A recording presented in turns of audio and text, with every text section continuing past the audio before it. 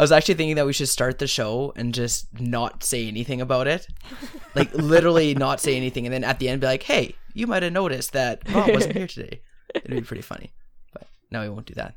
That'd be mean. If you say so. I was actually listening to an episode of a podcast that I regularly listen to, Accidental Tech Podcast. And they had a guest on because one of the other hosts was out of commission. He was ill. And they started the show and didn't say anything. It's just this person on. And like I'd heard her on other podcasts, so I know who she was. But they just didn't say anything for like 10 minutes. And they're like, hey, so for those who don't know who you are, do you want to say who you are? And then she's all like, oh, people should know who I am. 'Cause it was actually the host's wife. Oh. And he like talks about her all the time. But, yeah. But if you don't hear her voice, right? Yeah, exactly. So, it's like me. No one knows who I am.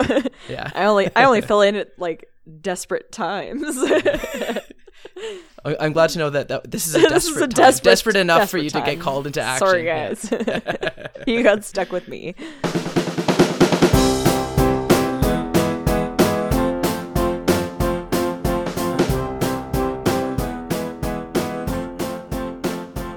Well, no, the pinch hitter is like an important part of the team. Oh, yeah. I think.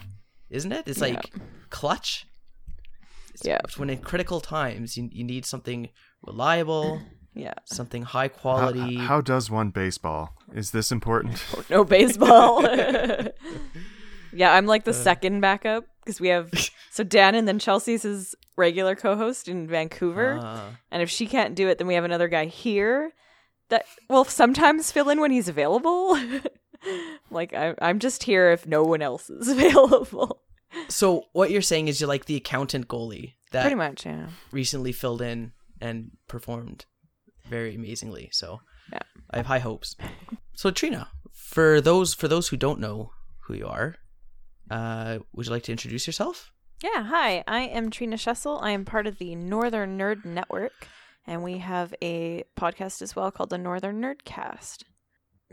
Cool. And we've been on the show before, Nick and I. Mm-hmm. So that was a really fun time, and you know we felt that it was a good opportunity to kind of return the favor and have you guys on, and I think we're in for a treat here. Rob is still away on dad/baby duty. I don't know if he's aware, but the dad/baby part lasts for longer than 2 months, but I guess we'll cross that bridge when it comes. But no, 2 months from now, my God, guys, did you know I still have a baby? It's like on that episode of The Office when Michael's like, it's like, I don't even know if I'll want a baby in 2 months. Yeah. Anyway, Trina's here, and we're happy to have her. So let's jump right in here. We got a couple points of follow up here. So last episode, I mentioned that I was wanting to try Schmilk. It is a Soylent alternative, or Soylent competitor, I guess you'd call it. A meal replacement, perhaps. Yes, indeed. Nutritional, complete beverage thing. We're getting to the point where it's taking on like Xerox territory. You know, it's like Soylent. Yeah, well, I mean, like longtime listeners of the show should know what Soylent is, but yes, it is a meal replacement beverage. Not dissimilar to something like Boost or Ensure, but it tends to be a bit less. I don't know if artificial is the right word. It's like those, but it's designed such that you could subsist on it alone and still be okay, whereas you shouldn't do that with a lot of like other products that people might be familiar with. Yeah, I think a lot of them are marked more as a supplement to say, you know, if you're not getting your vitamins, then you can take this beverage. But they're trying to develop a couple different products that you can just have that and you'll be fine. Like from, you know, your macros, like your proteins, carbohydrates, obviously vitamins, all that kind of fats stuff. are the other one. Yeah, fats. There you go. So, okay, two out of 3 macros isn't bad, Nick. Yeah, no, you're on point. This is good. So anyway, I was trying to get a hold of some Schmilk. Most of these products are ordered online. You can't find them locally, so you have to order them online, get them shipped to you. And in the case of Schmilk, they are based out of the States. So when they shipped their product to me, it along the way got lost and never arrived. I wonder, is that like I don't know what our FDA is called, but at the border, our like Food and Drug, because it's not been approved for use here. Did they kind of so step in or? Nick, help me out here. What's the regulatory agency called? I believe we would be talking about Health Canada in this particular scenario, but it would be the Canada Border Services Agency that would be at the border. Yeah, for the shipping part, but I will do some real time for follow-up. the shipping part. That is like crossing the border. That's the deal. No, but the agency that said the Soylent wasn't allowed to sell in Canada. Health that was Canada. a different agency. That wasn't Health Canada. Well, it wasn't Health Canada? It was like a division of Health Canada. Anyway, let's go with Health Canada. I know what Let's you're get saying. into another semantic debate Canadian- here, Mike. We've only Canadian had FDA. like one or two of those this week. Why not That's a like third? Why not? Let's just go for it. So at that rate, you may as well say like Trudeau's not letting Soylent sell in Canada because they're all under Trudeau. Like, yeah, there you go. The Queen is not letting Soylent into Canada because it's all under the executive of the Queen. Exactly.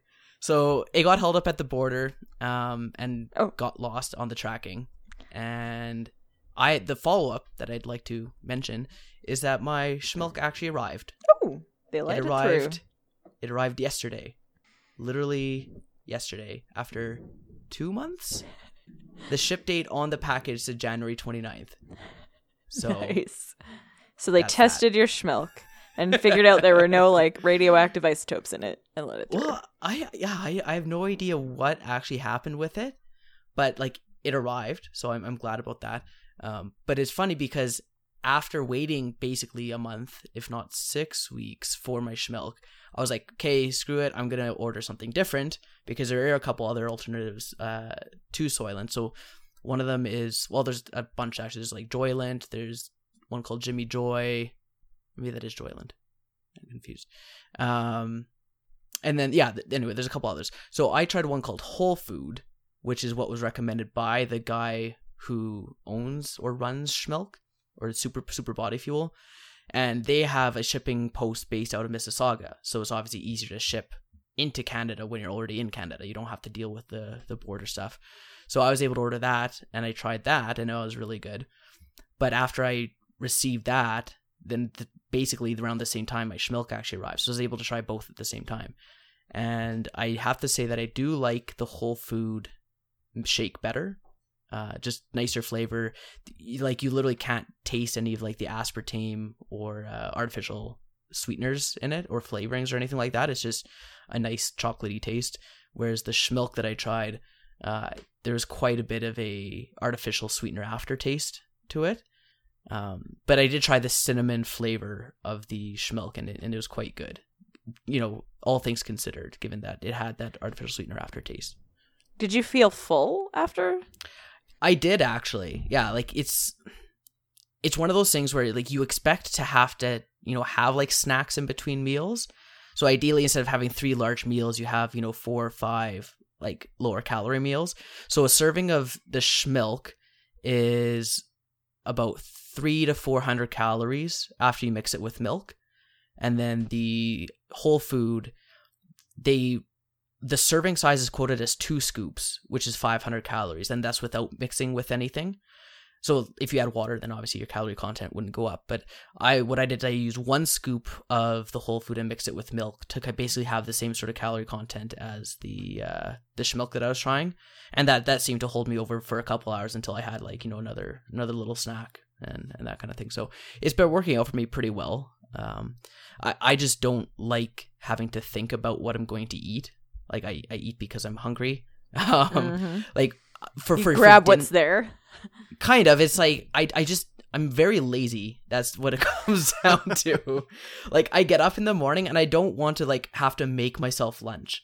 So it's like I'll either take leftovers from dinner before, or I'll like throw together a sandwich, or I'll just like buy Subway or something like that at lunch.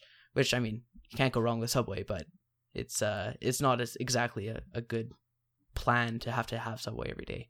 Real-time follow-up here, sorry. We are talking about the CFIA, the Canadian Food Inspection Agency. There we go. Yes. Which, see, I knew there's an I and an F and an A in there, but I couldn't remember what order they were. They had an investigation triggered after the issues with the bars, with the Yeah, protein no, bars? No, the bars were a separate big- issue. It was just the big recall. Yeah, so the bars were recalled by Soylent voluntarily because they were having bad reactions with some people having them. The CFIA part was because the nutrition labeling was not up to Canadian standards.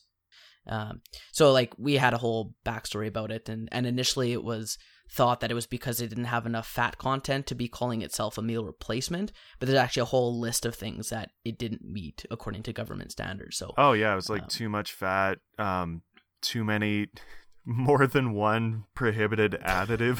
Because one's fine, like yeah, you're not allowed to put any of these in. Well, you can put one in, but not two. I swear Pick to God, one. if you put two in. This show is a proud member of the Alberta Podcast Network, powered by ETB.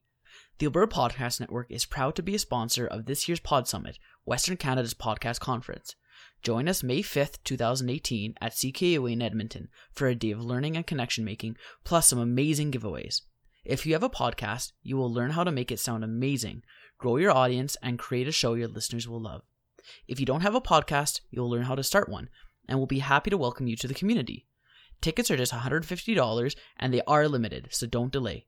Get yours at podsummit.com. See you on May 5th. Thanks to Alberta Podcast Network for sponsoring our show. No, I also worked with the CFIA at work recently because they do a lot of stuff related to phytosanitation. And I want to thank our CFIA overlords for being so nice and reasonable. So what's you said phytosanitation? Phytosanitation. What's that? So at work we deal with regulated soils as a external standard to test, and a regulated soil is one that comes from somewhere outside Canada. And do you remember the book Everything's Going to Kill Everybody from one of the Cracked authors? Not specifically. I recall a couple different books that were similar in nature. Okay, well, just to illustrate the problems that can come out of, tossing soil around willy-nilly, they tested a bacteria that was going to be used for ethanol production, and it was really good at converting everything into ethanol. And for additional context, first generation ethanol production is where you're taking things like grain and fermenting it to alcohol to use as a fuel. But that's not great because you're then getting into a food versus fuel economy, and like the price of corn is going to go up because you're using it for all this yada yada yada. Anyway, so what you really want to get is to second gen, where you're using just base cellulose, so you don't have to use the kernels of corn that we eat. You can use the rest of the stalk to provide a feedstock. And so they had a bacteria that was doing this really well, but they tested it in regular soil or sterilized soil to see how it would react, and it was fine. But then one of the peer reviewers said you should really try this in non-sterilized soil to see what happens. And turns out that bacteria entirely colonized all of the non-sterile soil and managed to like metabolize everything and convert it to alcohol. Like all the inorganic materials survived, but the organic materials were all converted. So if there had been an outbreak of this bacteria, it would just like consume everything and salt the earth with ethanol. And that would be your continent just done. Wow. So it is important that the CFIA makes sure that you're not just, tossing soil out the door, because bad things can get in and then just colonize the Americas. Wow. Well, I was thinking about how when you travel, there's signs posted all over the airport on your declaration and on your declaration form. It's like if you've been to a farm or whatever recently, like you need to declare that. Mm-hmm. And I presume for that reason, because of the soil contamination. Well, and there are also animal diseases, but yeah, of course. But yeah.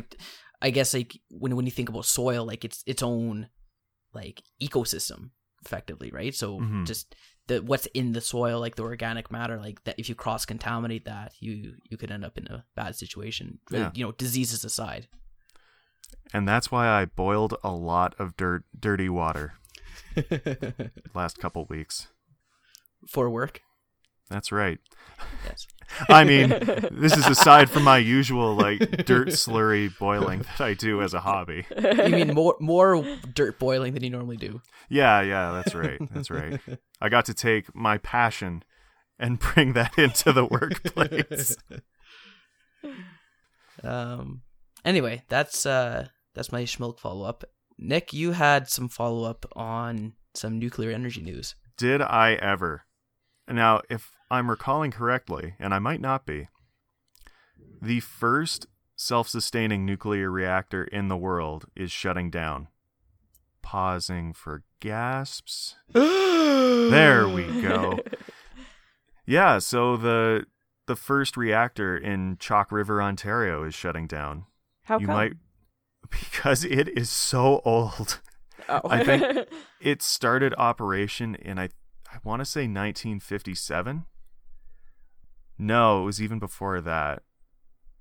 I can't remember. But this is again, if I'm recalling correctly, this was the reactor they set up as part of the Manhattan Project with the atomic. So 1947 probably. So that's where it started its life, and it started as one of the first research institutions focusing on atomic energy, and I mean also atomic weaponry. But it's just so crazy that this has been around for so long, and they finally went, okay guys, we actually need to stop this. And you will remember it from a few years ago when it stopped producing medical isotopes, and everyone had a great big freak out about it. Do you remember that, Mike? No, I don't. I see. This is like all my pure science stories where we can talk about it for 5 minutes and be like, wow, Nick, that's nice that you're so passionate about things. So you mentioned the Manhattan Project. You're saying that this was just coincidentally around the same time, or is built for the Manhattan Project? The nuclear scientists of the Manhattan Project helped work on this reactor, I think, during the war. Is that because just Ontario is very mineral rich for the... No, it's because it was far away from everything. And they were like, man, if this goes wrong, we need this to go wrong, away from people. We need a big slab of granite that's not going to do anything with the radioactive material. Is that basically? No, that's not it. No.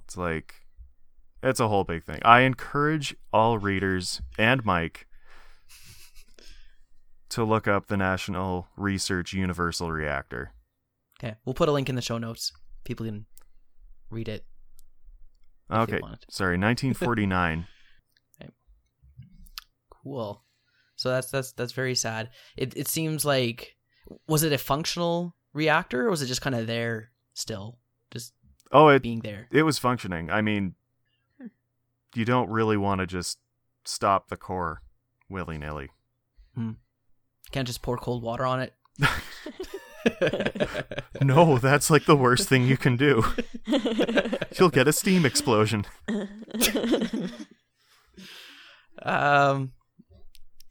Cool. So today, we're 20 minutes into the show already. We wanted to bring up the Facebook whole debacle thing. It's been happening for, I think, a month at this point now. I think when we did our last show, it was just coming up or just being talked about, I think.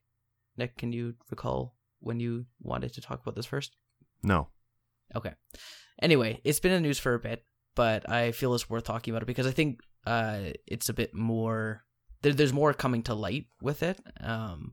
Zuckerberg just did a deposition, questioning trial thing in front of people and cameras and stuff, and that was a whole deal. So I think for posterity we should mention it so that we can say we've talked about it, and I'm interested to talk about it too, just for kind of the more general considerations as far as social media and online privacy and that kind of stuff go. I think it's pretty interesting to think about because these days social media, everyone's involved in it, is common to everyone, and I think we all kind of go through our daily pace without thinking too much about what we're putting online, and I think internalizing the level of privacy and security or lack thereof that's actually out there.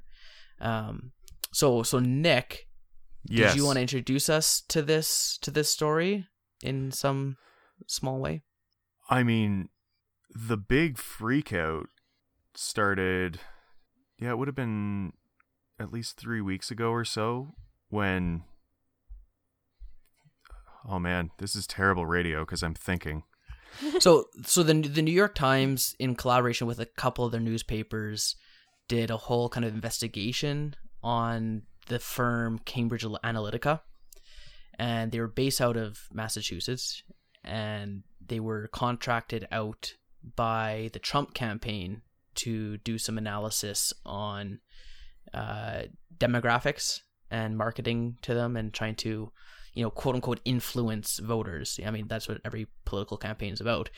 So Cambridge bought data from Facebook, and, that's Facebook's whole business model, is using data to make money. And it turns out that data that they used was a little bit questionable in whether they were allowed to even have it and what they did with it. So that's kind of the whole scandal right now, is how were they able to get this data, or why were they allowed to?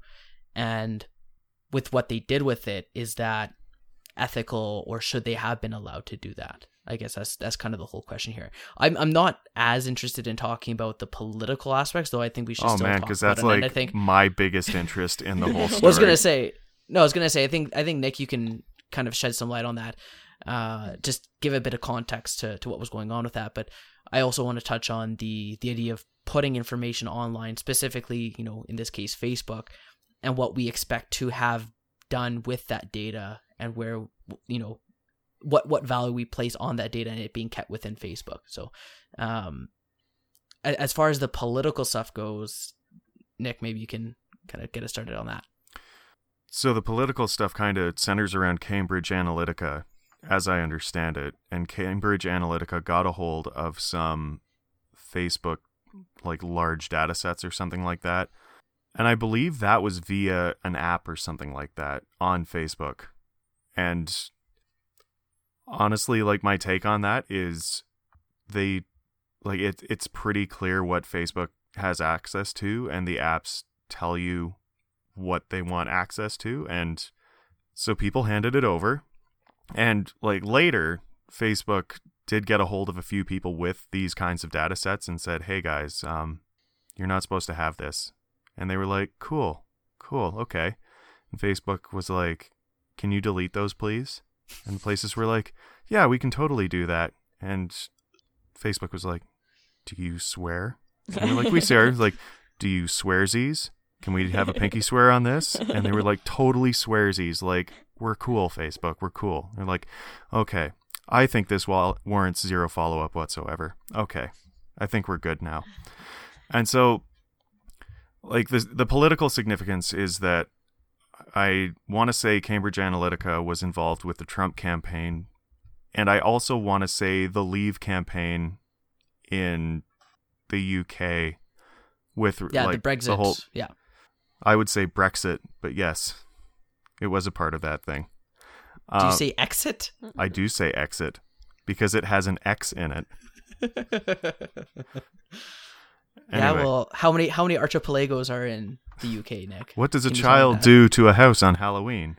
It exit. Yes. Pause for awkwardness and onwards.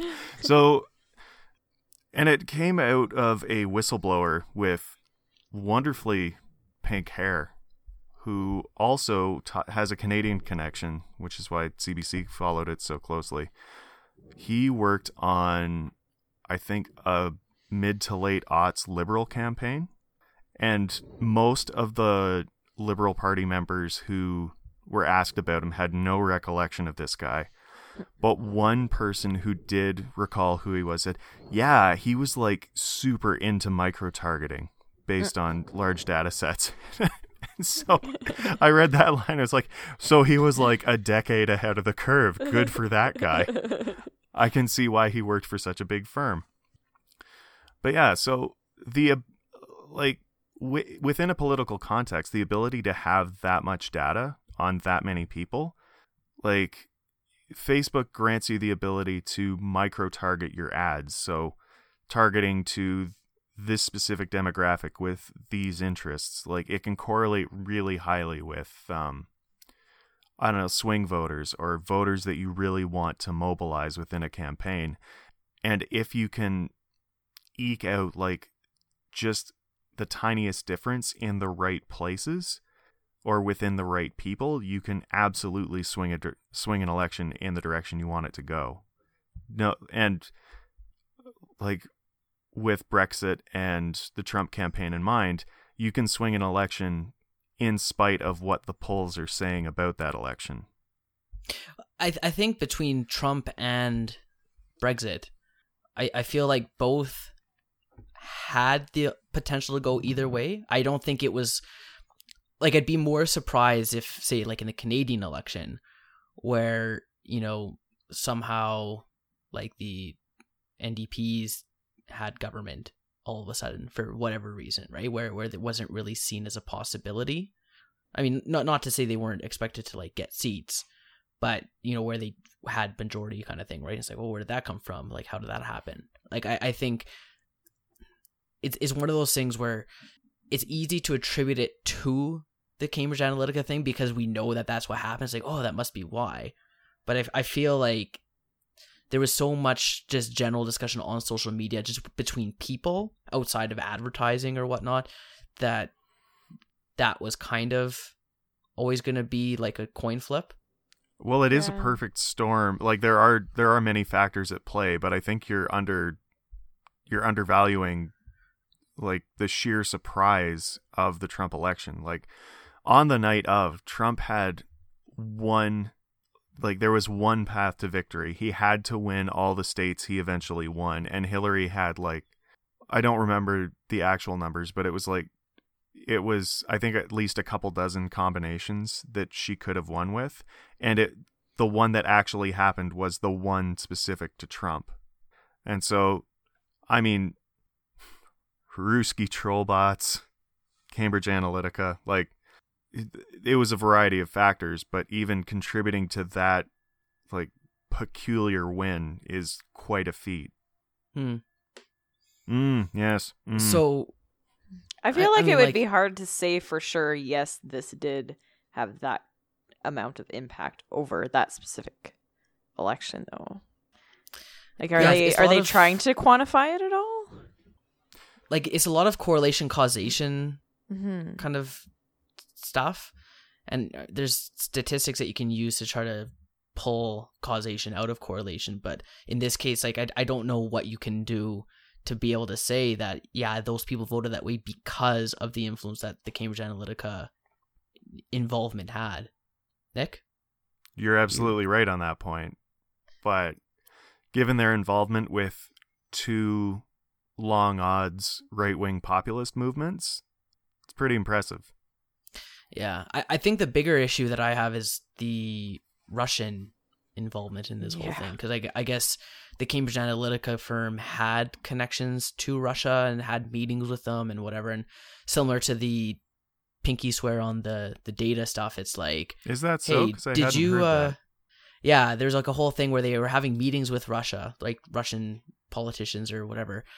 And, you know, they were being asked, like, were you talking about politics? It's like, oh, no, it was just a visit. Yeah, we're just two guys talking. There was no politics happening. Just, that's also what, like, Trump campaign members said. What's that? That, like, those direct quotes. They're like, you know, you talked to this Ruski at this dinner. He's like, did I? That's crazy. I wouldn't have talked about politics, that's for sure. Yeah. No, there was the Cambridge Analytica had Russian involvement as well. At least if heavens, the articles that I was reading were accurate. Okay. So There's a lot of meetings with Russians not talking about politics leading up to that election. Russians must be like really good company. Yeah. I actually hear that they are. Talking about hockey Yeah. and vodka. No, they're a very respectful and social culture. Yes.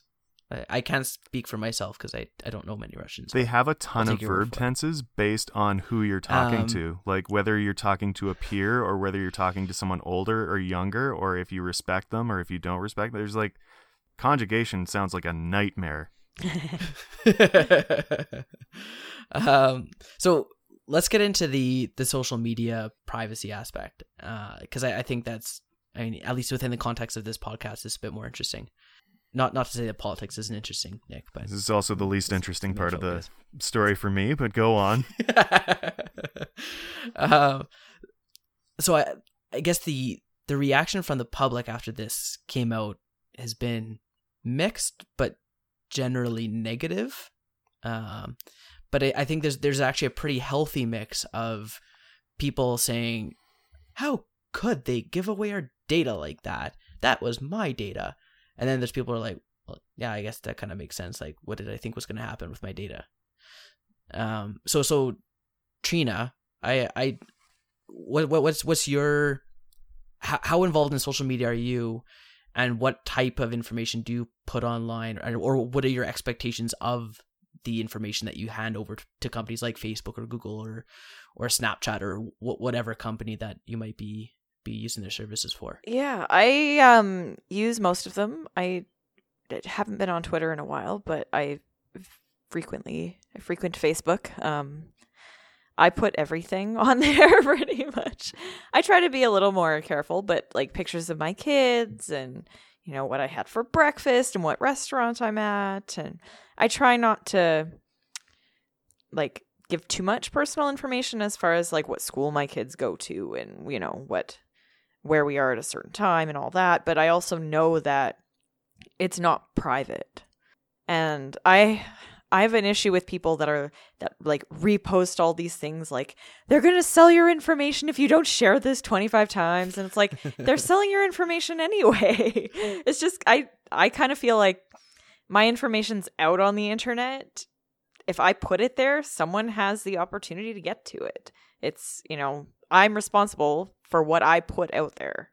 I mean, I don't know that I want it to be sold, and I don't feel it's fair that people are selling information, but I also feel like if I don't want people to know things, then it's my responsibility not to put it up there.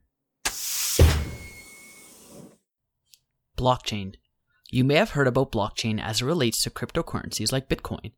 Blockchain plays a part in making sure transactions are secure and verifiable. ATB has already been leveraging blockchain technology in how international money transfers between financial institutions are made, and they are also building systems for maintaining identity records with that same technology. ATB is also tackling a very local topic, Oil Settlement Day. Oil Settlement Day happens on the 25th of every month, where representatives across the energy industry would meet to balance their respective books with each other. As this involves many transactions that require scrupulous record-keeping and traceability, ATB recognized it as a perfect candidate for similar application of blockchain. ATB has developed a blockchain proof of concept with the help of IBM that has the potential to make Oil Settlement Day a quick, frictionless, and transparent experience for all members involved. It provides a completely secure and private blockchain system that all participants in the transaction can access. Once contracts are entered into the blockchain system, users will have universal and permission visibility of their own contracts, which means that when Oil Settlement Day rolls around on the 25th, the system can take care of all transactions almost instantly. No more manual money moving at your local branch, and no more clients staring at their bank accounts waiting for funds to arrive. Just slick transactions happening at a scheduled time, but with more trust. This could have a huge positive impact both on the oil industry in Alberta and worldwide, as well as on how ATB does business every day. To learn more about this and many other projects ATB is working on, head to atbalphabeta.com. Thanks to ATB for supporting our show. Yeah. And, you know, it's become a cliche at this point, but, like, if you're paying for a or if you're using a service, but you're not paying for it, then there's some other way that service is making money, which quote unquote makes you the product. Like I think that's a bit melodramatic, but in a sense it's true. You're using Facebook, and it's this giant global company that has like trillion, not trillion at this point, but $1 billion valuation, and you don't have to pay for it. Like that's like they must be doing something to make money or have value for that company. So in this case, it's having this giant data set on demographics, and they have a responsibility to make sure that data is treated properly. But and it's all in the end user license agreements that no one reads, but or even if you do read it, you're gonna click on agree anyway. They have that data, and they're able to use that for third parties for blah blah blah blah blah. So the fact that firms like Cambridge Analytica had your data, that shouldn't be a surprise. I think the surprise comes in this specific case where the app that was being used. So just to be clear, the app that they're referring to is like a Facebook app, similar to like Farmville or whatever type, in Facebook app that you get 1 billion invites for, that I turned off people and being able to invite me to. But it's those types of things where you grant those apps access to your profile. But I guess this specific app had also a thing where it had access to your friends' profile information as well. Oh, okay. Yeah, because on those apps, when you click like, which celebrity are you? And it specifically says, do you allow this app to post to your wall as you? Do you allow this app your access to your profile? Yeah, no, exactly. So. And so in this case, and that part's even fine for me, because if you're agreeing to it, then that's up to you. But because this app granted access to your friends' profiles as well, that's it was like, well, that's not what I wanted. Like, if you're that friend, right? It's like, why should my data be given to this company if I'm not even knowing that they're having it, right? Yeah. So that's the kind of the shady part with this case. And then the whole political stuff kind of as a cherry on top. Do you allow good buddy Igor access to all data? Please say yes. No, I do not.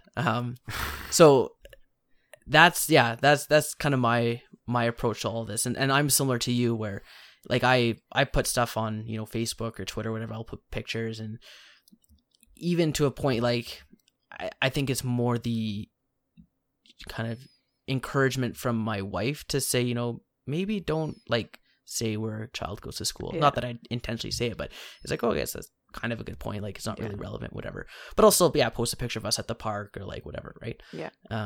And it's like, don't check into every place you're going with your family. Like, exactly. I'm gonna check into my dance class where I go every Tuesday night at 7:00. Like, no, exactly. I put my kids' full names in. Yeah, but even with that, if you're going to do that, like, you kind of trust that you're not going to be targeted for anything. Like, and maybe it's ignorance or delusion or naivete. I don't know what you'd call it, but it's like, unless someone is being specifically targeted, then like chances are like that data or that info isn't going to be used for anything. So you hope that no one feels like they want to target you. But like, I think at this point, most of us have enough stuff online that someone could probably put together a pretty good picture of who someone is and what they do and whatever, if they did enough investigation into it. And I've even seen examples of that. I think like Reddit has had a couple threads where like someone has like doxed someone, to a point where it's like, oh yeah, this is where they go to school, this is where they go to work, this is like their usual shift, like whatever, just based on like their online like presence. Social media posts, right? But it's a lot of work to put all that information together. I mean, you'd have to be specifically targeting one specific person to do it that way and be like, well, I want to know about this guy and what he's doing when. And I mean, like, in the case of Cambridge Analytica, like, they were looking to have just almost like metadata demographic information, trying to figure out what types of profiles to target their ads to. I don't know this for sure, but I have a feeling that they're not saying, okay, we want to target this profile, because I don't think Facebook lets you do that. But I think that you can just analyze, the profiles that, all these people like this type of Facebook page. So it's like, okay, well, we want to target those types of people. Yeah, where it's like, these people like indoor playgrounds and diaper sales. Oh, they must be parents. Let's target them because this is about that. Yeah, and I've even seen it on, and we've talked about on the show before about targeted advertising, and I'm okay with targeted advertising. I actually prefer it because it's advertising that I actually be interested in seeing. Like if I'm gonna see some ads, I'd rather be relevant to me. Now, Mike, I don't. What if those ads were targeted to someone that a political party thought they could swing?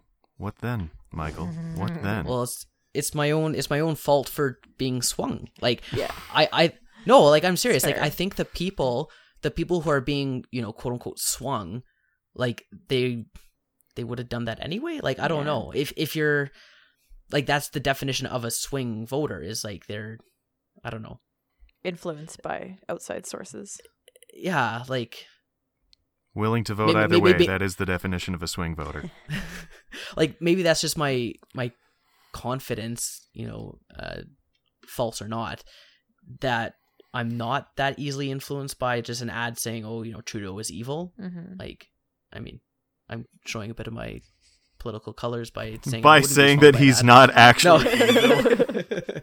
But I mean, like, being in Alberta, like you hear a lot of stuff, anti-Trudeau, anti-Notley stuff, and not to say I am hard set one way or the other, but it's like just someone saying stuff like that, that's not going to, swing me. Mm-hmm. If someone posts, an article or whatever, like I saw a post on Reddit today, how Notley put I guess it was an open letter to Trudeau on the Northern Gateway pipeline. And like it was a well-written letter, and I was like, oh, that's pretty good. A premier stepping up for us, whatever. That influenced me, I guess, saying like, yeah, it's nice to see that. I wouldn't say that I swung that way. I wasn't anti-Notley before, and all of a sudden this letter like swung me. But for all I know, that letter could have been posted by a Russian troll. I don't know. Whoever's trying to influence the Alberta politics, I guess. Yeah. The thing that gets me is when you're talking about something and you're not even on your phone, and then all of a sudden an ad comes up on Facebook for that specific product or something that you were talking about with somebody, and you're like, are they listening to me? How does that work? Because that's scarier.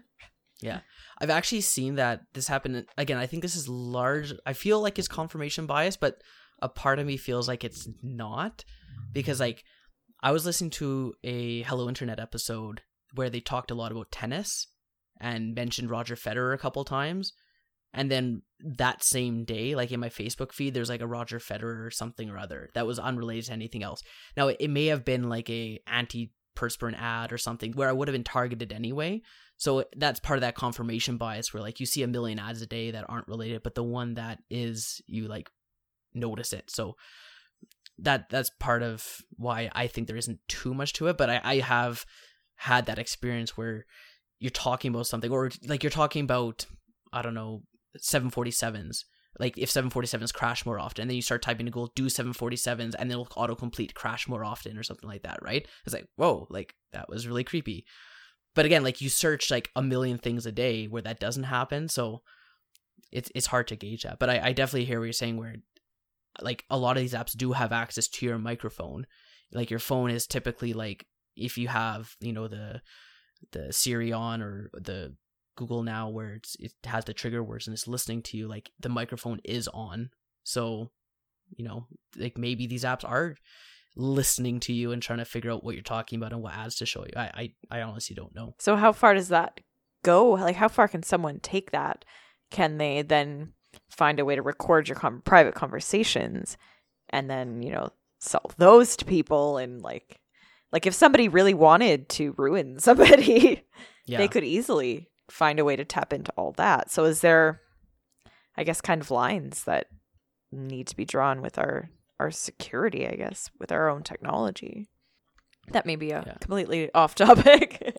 Well, no, it's very relevant, and like we've had that issue with the NRA with the whole Snowden thing, where like they'll go and request information from whatever company saying, hey, we need the files on whoever, and those companies will either do it or sometimes they say, no, we can't give you that information, right? And I applaud those companies who do at least evaluate whether they should or shouldn't based on whatever, right? Like with the Apple's thing with the phones that needed to be unlocked, like that was a really big landmark example. of a company respecting privacy on principle, whether the people that, you know, who own the phones or whether the phones would help the case, like that's irrelevant. It's like on principle, they don't want to set a precedent where a company can just unlock a phone on request by the government, right?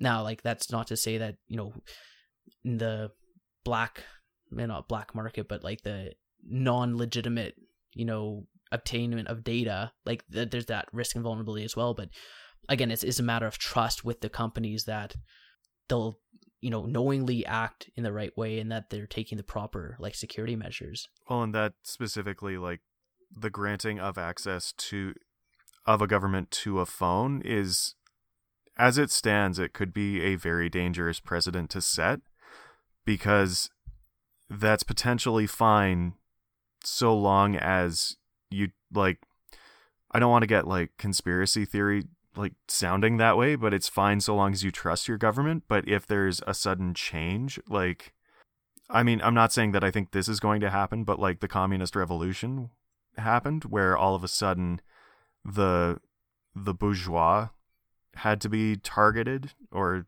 they wanted to purge certain thinkers. Like, I'm sure they would take it. I'm sure there are extreme people who would take issue with something on your phone. Yeah. Yours specifically, Mike.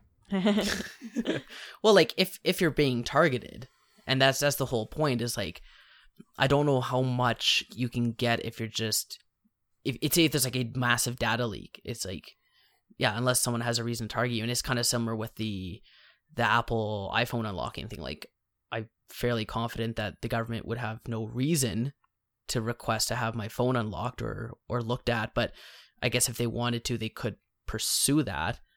But like, I mean, I wouldn't want them to, but it's one of those like, it's one of those like, I have nothing to hide kind of things.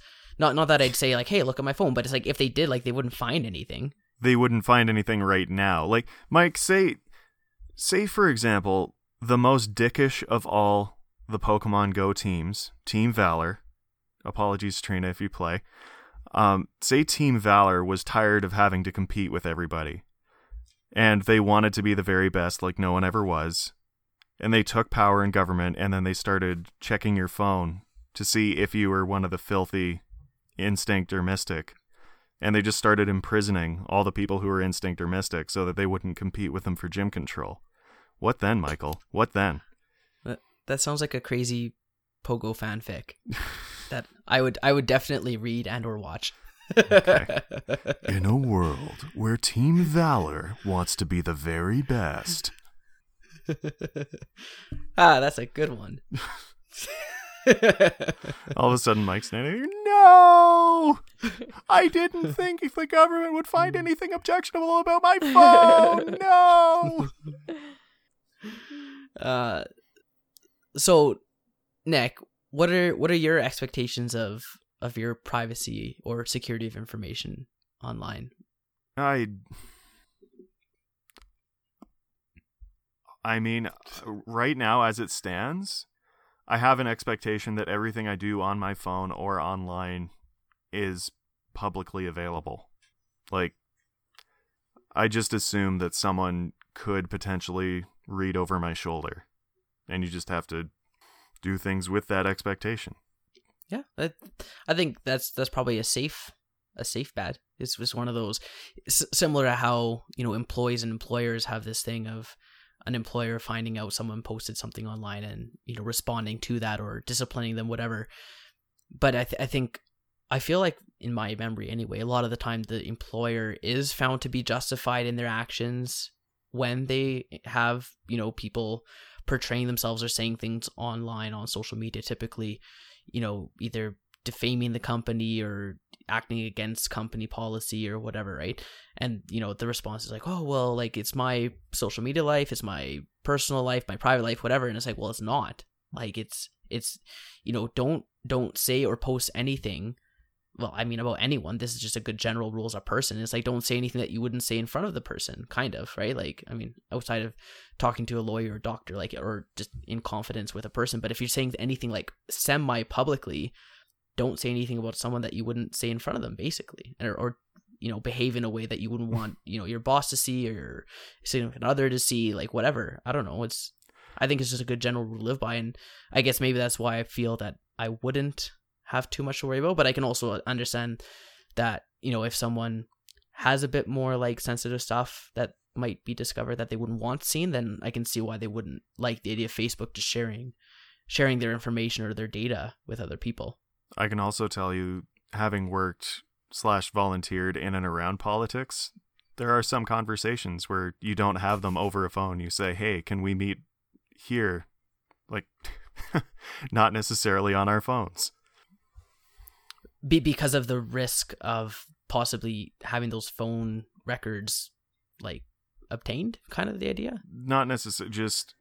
You don't want anyone listening in, kind of thing, inadvertently, You don't want the words written down anywhere. Written, well, that's what I mean, written / recorded. Yeah. Right.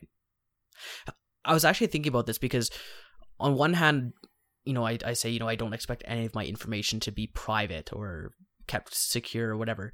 But when you look at, say, like medical records or like the CRA, when you submit your tax forms, like not that there's a huge level of, groundbreaking secrets in my CRA tax form, but it's like when you submit those types of things or have those records, like you expect those to be private, not for any specific reason or purpose. It's like, well, why would my medical records be obtainable, right? So like it's almost like a double standard, because like if the government had a similar thing where it's like they sold our data, it's like that'd be crazy. But maybe that's a little bit different. Is it though? I don't know. Well, that's why I don't know. Like, do you think it's not? I don't know. I think it's the same kind of agreement that you make, right? You go into the doctor understanding that is a private conversation. So if you go on social media with the understanding that it's not a private conversation, then is it, I don't know. I guess when you agree to go to a doctor and have them keep your medical record, you are signing a user agreement, basically saying, and there's like the doctor is saying, I'm not going to share your information unless I have your permission, blah, blah, blah. So when you go sign that agreement on, say, Facebook saying, well, you can use this information, but I'm not giving you permission to, post on my behalf or find my friend's information. Should it be kept at the same kind of level? Right. Can you imagine the targeted ads if they had access to your doctor's information? Got an itch that just won't go away? Well, I mean, like, but that even comes back to like the thing you're talking about, recording conversations. Like if that was a case and you start talking about like hemorrhoids, and you can see like Preparation H ads, it's like, well, that's convenient. Yeah. I mean, creepy, but convenient. But yeah, I mean, like, and I think it comes back to like when you sign or click on the I agree button when you sign up for Facebook, and it says, we will share your data, it might say anonymized data or metadata, whatever, with third parties for the purposes of blah, blah, blah. Like, I don't think there's an opt-out option for that. No. Right? Now, when you, on your Facebook profile, and Facebook has been advertising this pretty vehemently the last couple of weeks, about that you do have privacy settings on your account. But I think the problem is that all those are opt-out. They're not opt-in. Mm-hmm. So you actually have to go in and say, no, I don't want this shared. Right. And by that point, this perfect case right here is that like by the time you realize those are there, like it's too late because your data's already been shared. Mm-hmm. So it kind of comes back to, do these companies have a responsibility to make sure these types of things are opt-out or opt-in, not opt-out? You mean if they prompt you to say, hey, can we share your data? Like, I think 100% of people would say no, right? Now, like when I install like a new piece of software, there's often things saying like, oh, are you willing to sign up for like the customer experience program to, share your performance for future upgrades or whatever? Sometimes I'll say yes, but again, like I guess talking about it now, I don't know what specific system information they're getting. Like my understanding was always just, you know, when our program's running, like this is the RAM use, this is the processor use, whatever. And like, I don't care about that. Like have all those numbers that you want.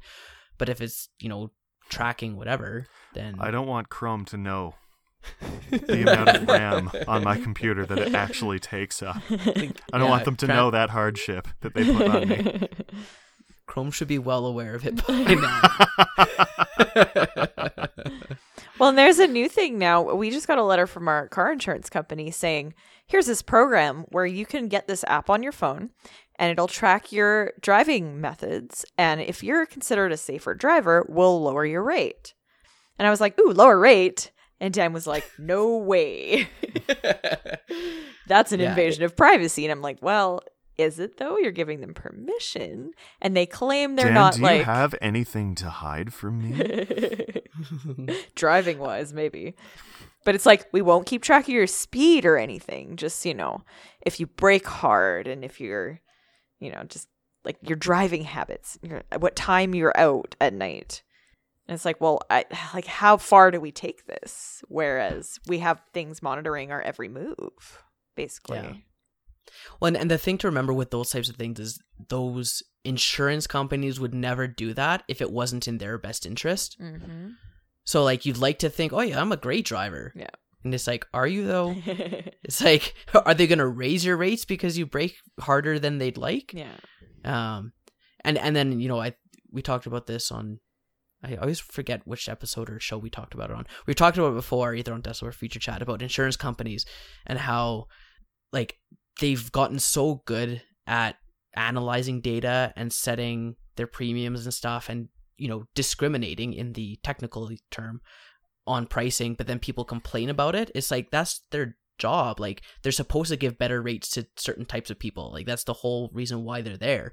But at a certain point, it just becomes like, you know, the insurance premiums is just the cost of whatever. Like, it's just a flat cost for everyone because they're not allowed to discriminate based on whatever. But yeah, the thing with the tracking the car performance, like, I've actually considered at times getting like a device like that, like not for the insurance company, but they have just third party aftermarket stuff that you can put into your car, like a dash that cam, will track or no, it's like a thing that you plug into.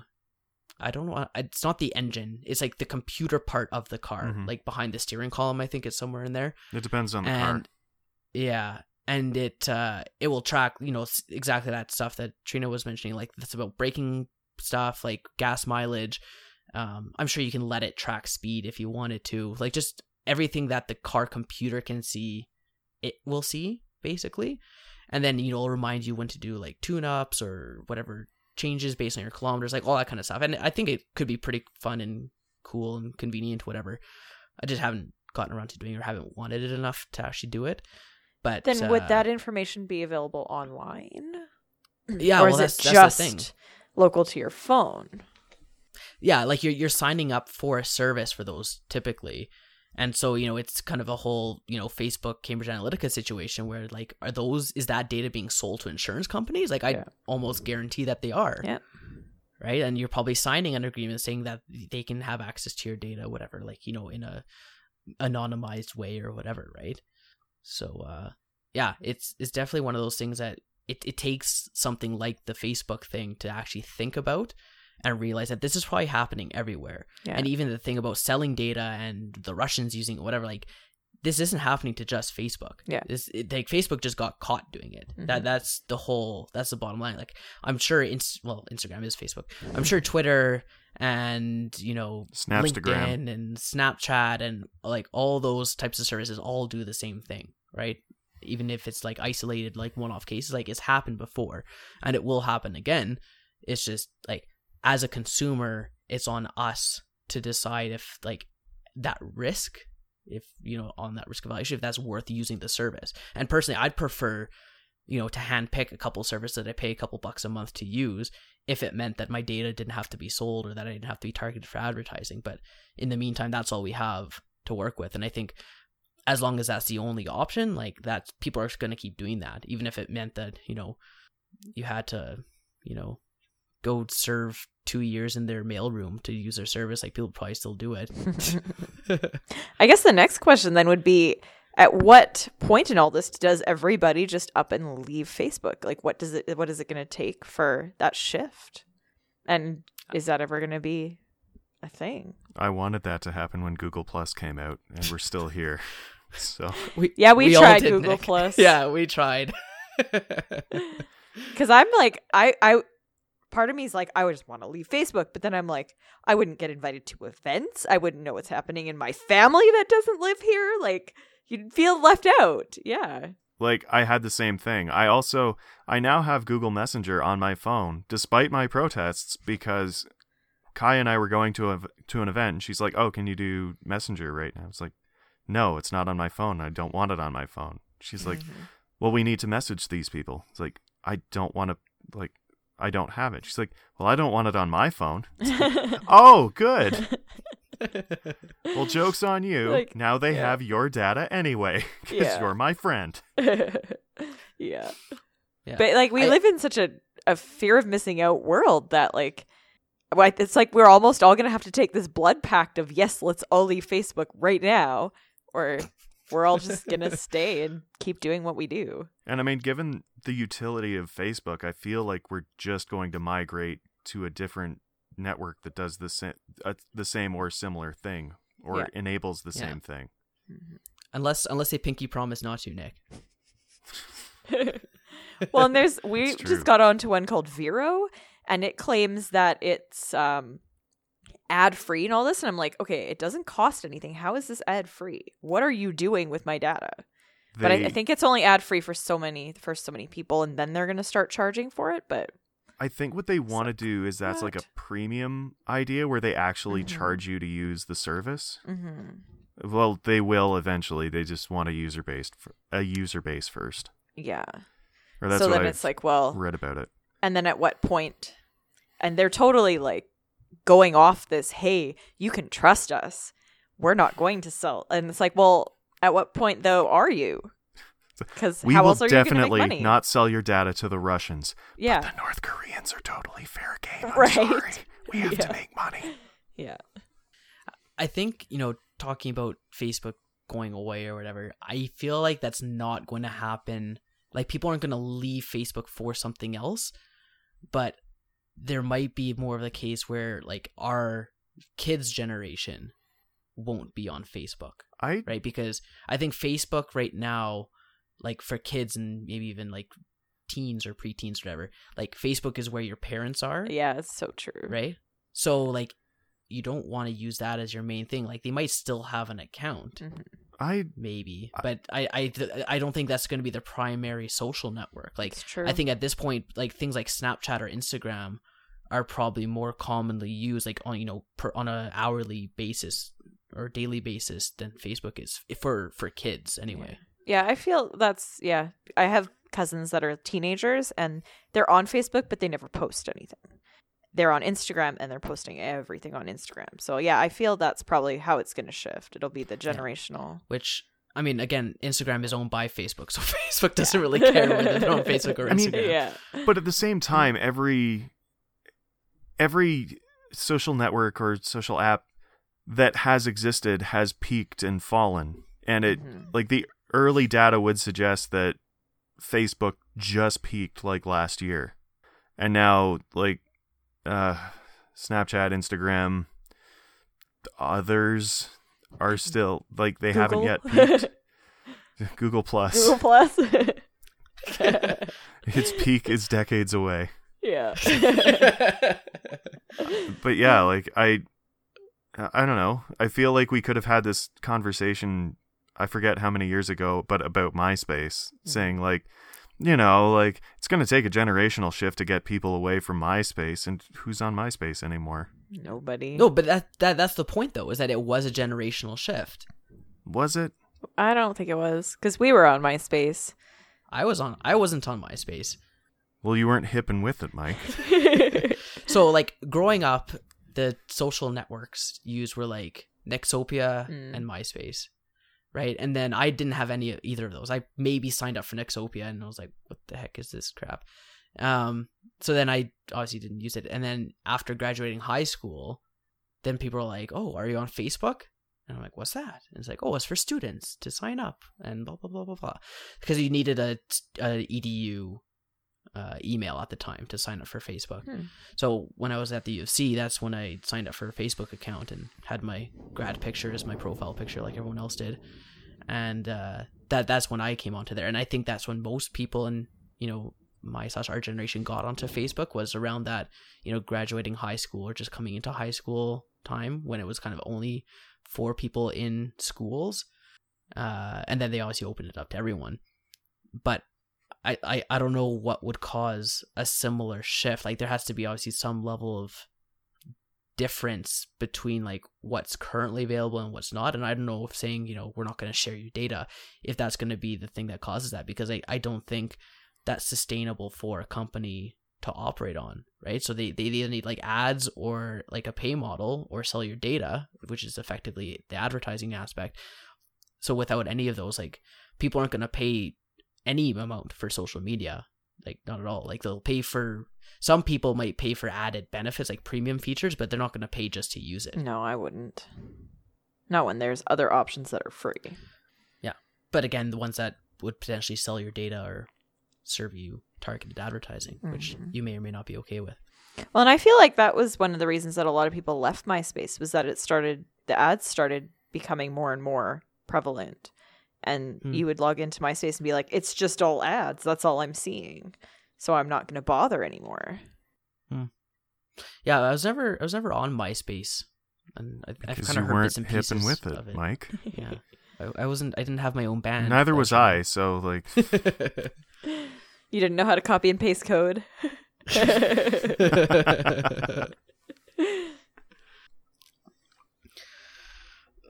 So did we have anything else to say on the Facebook thing? Anyone? I don't think Nick? so. No. I mean, I think we covered a good amount. I will share one frustration.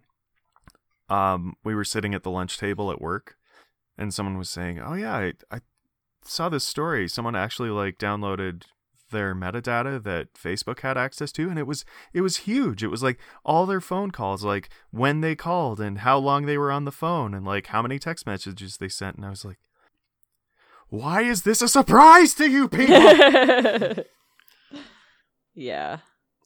Well, and I think when apps ask for access to contacts or your phone call dialer or whatever, my assumption is that it's there because these apps have calling features. Like, within Messenger, you can make phone calls. Or right? they so want like, to import contacts or something. Or yeah, right? So it's like, well, obviously they need access to it. Like, why not, right? Like, that's all they're going to use it for. But Nick, I guess if you're saying that Facebook had access to your log, is that too far? Yeah. Again, like, what are they going to do with it? Like, I don't know. Like, that's up to them. If they do anything with it to begin with, I don't know. But I guess I didn't realize that kind of data was there. Would that tell me, or would that make me not want to use it? Like, I don't know. I don't think so. Not at this point anyway. Because again, I don't see any harm in them knowing how long I was on the phone for. Like, I don't even use a phone really. But it's like, what are you going to do with it? I was on the phone for 10 minutes. Like, okay. By the way, like, I'm going to unless a government agency like asks for those call logs. But they could go to my cell provider for that anyway. So, but what if they use that information to go to an opposing cell phone provider and say, "Oh, this guy, he's talking a lot. Maybe you should give him ads for a better plan with more data time or talk time or whatever." Like, could it be worked that way? I'd want that. I'd want to know if there's a better plan. I would say thank you. Well, Mike clearly accepts and welcomes our new Facebook overlords. Yeah. So I think that pretty much covers the topic there. Nick, I think you said you have to go. I do. I have a hard out. Right? You do have a hard out. I just wonder, when I leave this conversation, will I be forgotten? Oh. Do we want to talk about that? Speaking of segues. Speaking of segues. I came across this story this morning, and at first I thought it was fairly new, but I guess this right to be forgotten thing is actually more of a existing concept that's been around for a while. And I do recall hearing about it a while ago, but I guess there is a case in Europe, European Union, yeah, that well, it started with a guy who wanted his search results, like hits that when you search his name of like a crime he committed before, like he wanted those results removed from Google because he felt it was damaging to him, and the judge had originally said, no, we're not going to get those removed because, you know, it's in the best interest of, you know, society for those results to still be there, because I guess this guy, in the judgment of the judge, hadn't shown remorse or hadn't changed his ways, whatever. So those results were left. And I guess this second case that someone came to the European Union and said, hey, I want these results removed. And the judge said yes to remove those results. So I guess these appeals or these requests, they originally go through Google or whatever search provider, I guess, to say, hey, can you take these results off? And then Google decides whether to grant it access or not. Again, in the same judgment of, you know, is this in the best interest of society to keep these results on there?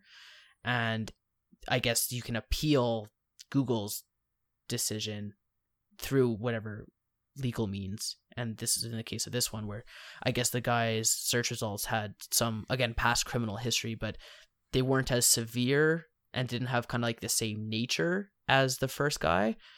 And this guy had shown remorse or changed his ways, whatever. And so the judge said, yes, you know, even though Google said that they weren't going to remove the search results, that he felt that it was valid or justified to remove them in light of all these considerations. So, you know, kind of along the same lines as the online privacy, or, you know, the idea that everything on the internet is there forever, like nothing is removed from the internet, whatever. I guess there is this idea that you can get search results removed. Like, you're not removing the pages, just the search result listings when you search for specific names, I guess. So interesting. Yeah, I hadn't really looked too much into the idea of like the right to be forgotten aspect. Like, and I think it's a good idea just to have that as a possibility if you wanted to. It's still left up to the search result provider to grant that request, and then if you wanted to, you could appeal that through the legal process, I guess. But what would the negative consequence of that be? If, I mean, I guess through the legal process, they're kind of saying, yes, you can, no, you can't. I guess where's the line between that, and at what point does it become damaging to society to hide information of that nature? I think the idea is like there's specific processes to get, you know, a criminal background check, right?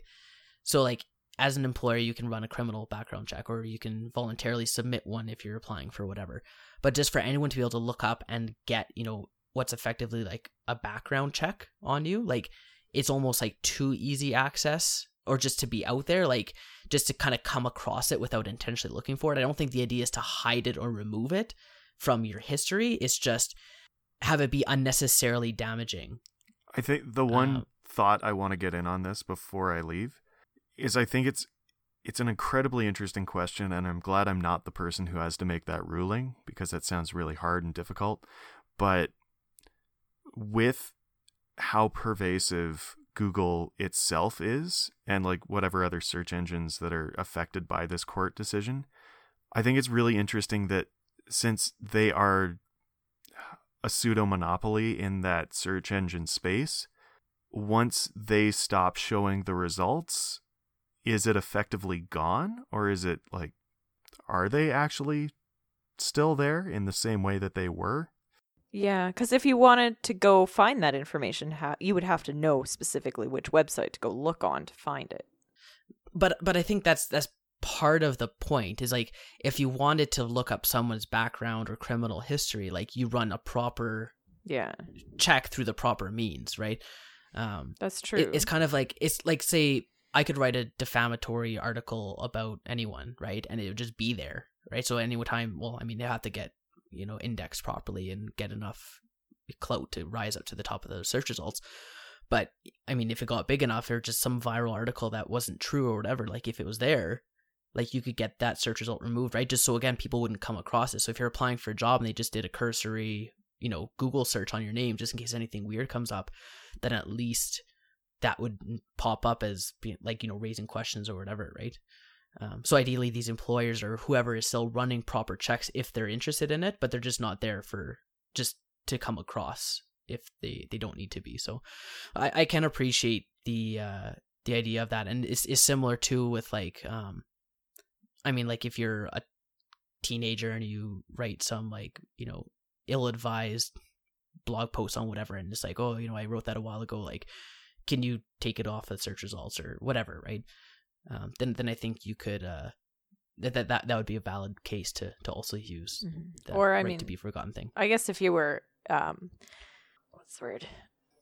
If you're not convicted yet, accused. Yeah. If you were accused of a crime and there's like media coverage and there's articles in the newspaper and things saying like, oh well, the police suspect this guy of killing this person, and then later on he's found innocent. But you go through the search process and all you find is these, the accusation. Where does that kind of cloud somebody's image? Yeah, and I don't know the specifics on like what guidelines that Google uses to decide whether something can be taken down or not. Like, because that's a good example. If someone is accused or goes through a trial and then is found like, that it didn't go any further, not guilty or whatever, it's like, can that be removed? Yeah. If like you were never convicted, but you were accused, like, should that still be there? And I guess that's where Google's judgment and, ultimately the legal system's judgment, if you decide to take it further on if that kind of thing should be removed. But like even this article here on this first case, like the judge even says, I expect this to come up many more times, especially now that this case where the judge has overturned or overruled Google's initial judgment and saying like, Google isn't the final word. Like if, sometimes Google is not having the correct or the same judgment as a judge would. So, yeah, no, definitely interesting. And I think it is definitely related to the online privacy and the stuff that's out there. And again, just if it's something that you might not want online later, like maybe just don't do it in the first place. Yeah, exactly. Good rule of thumb. Yep. So Trina, where can people find you online? Or I guess the Northern Nerd Network and the Nerdcast and all that good stuff. Well, we have our own website called the northernnerdnetwork.com. You can also find us on Facebook if you really want to go there. Facebook.com/northernnerd. We're a little more prevalent on Twitter at northern_nerd. And we have a YouTube channel, youtube.com/northernnerdnetwork. Cool. Yeah. And you guys are a part of the Alberta Podcast Network powered by ATB. We sure are. So you can find their show and ours on albertapodcastnetwork.com. So thanks, Trina, for being here today. It was a great pleasure. Had a lot of fun. I did too. Thanks for having me. And we'll see you all next month.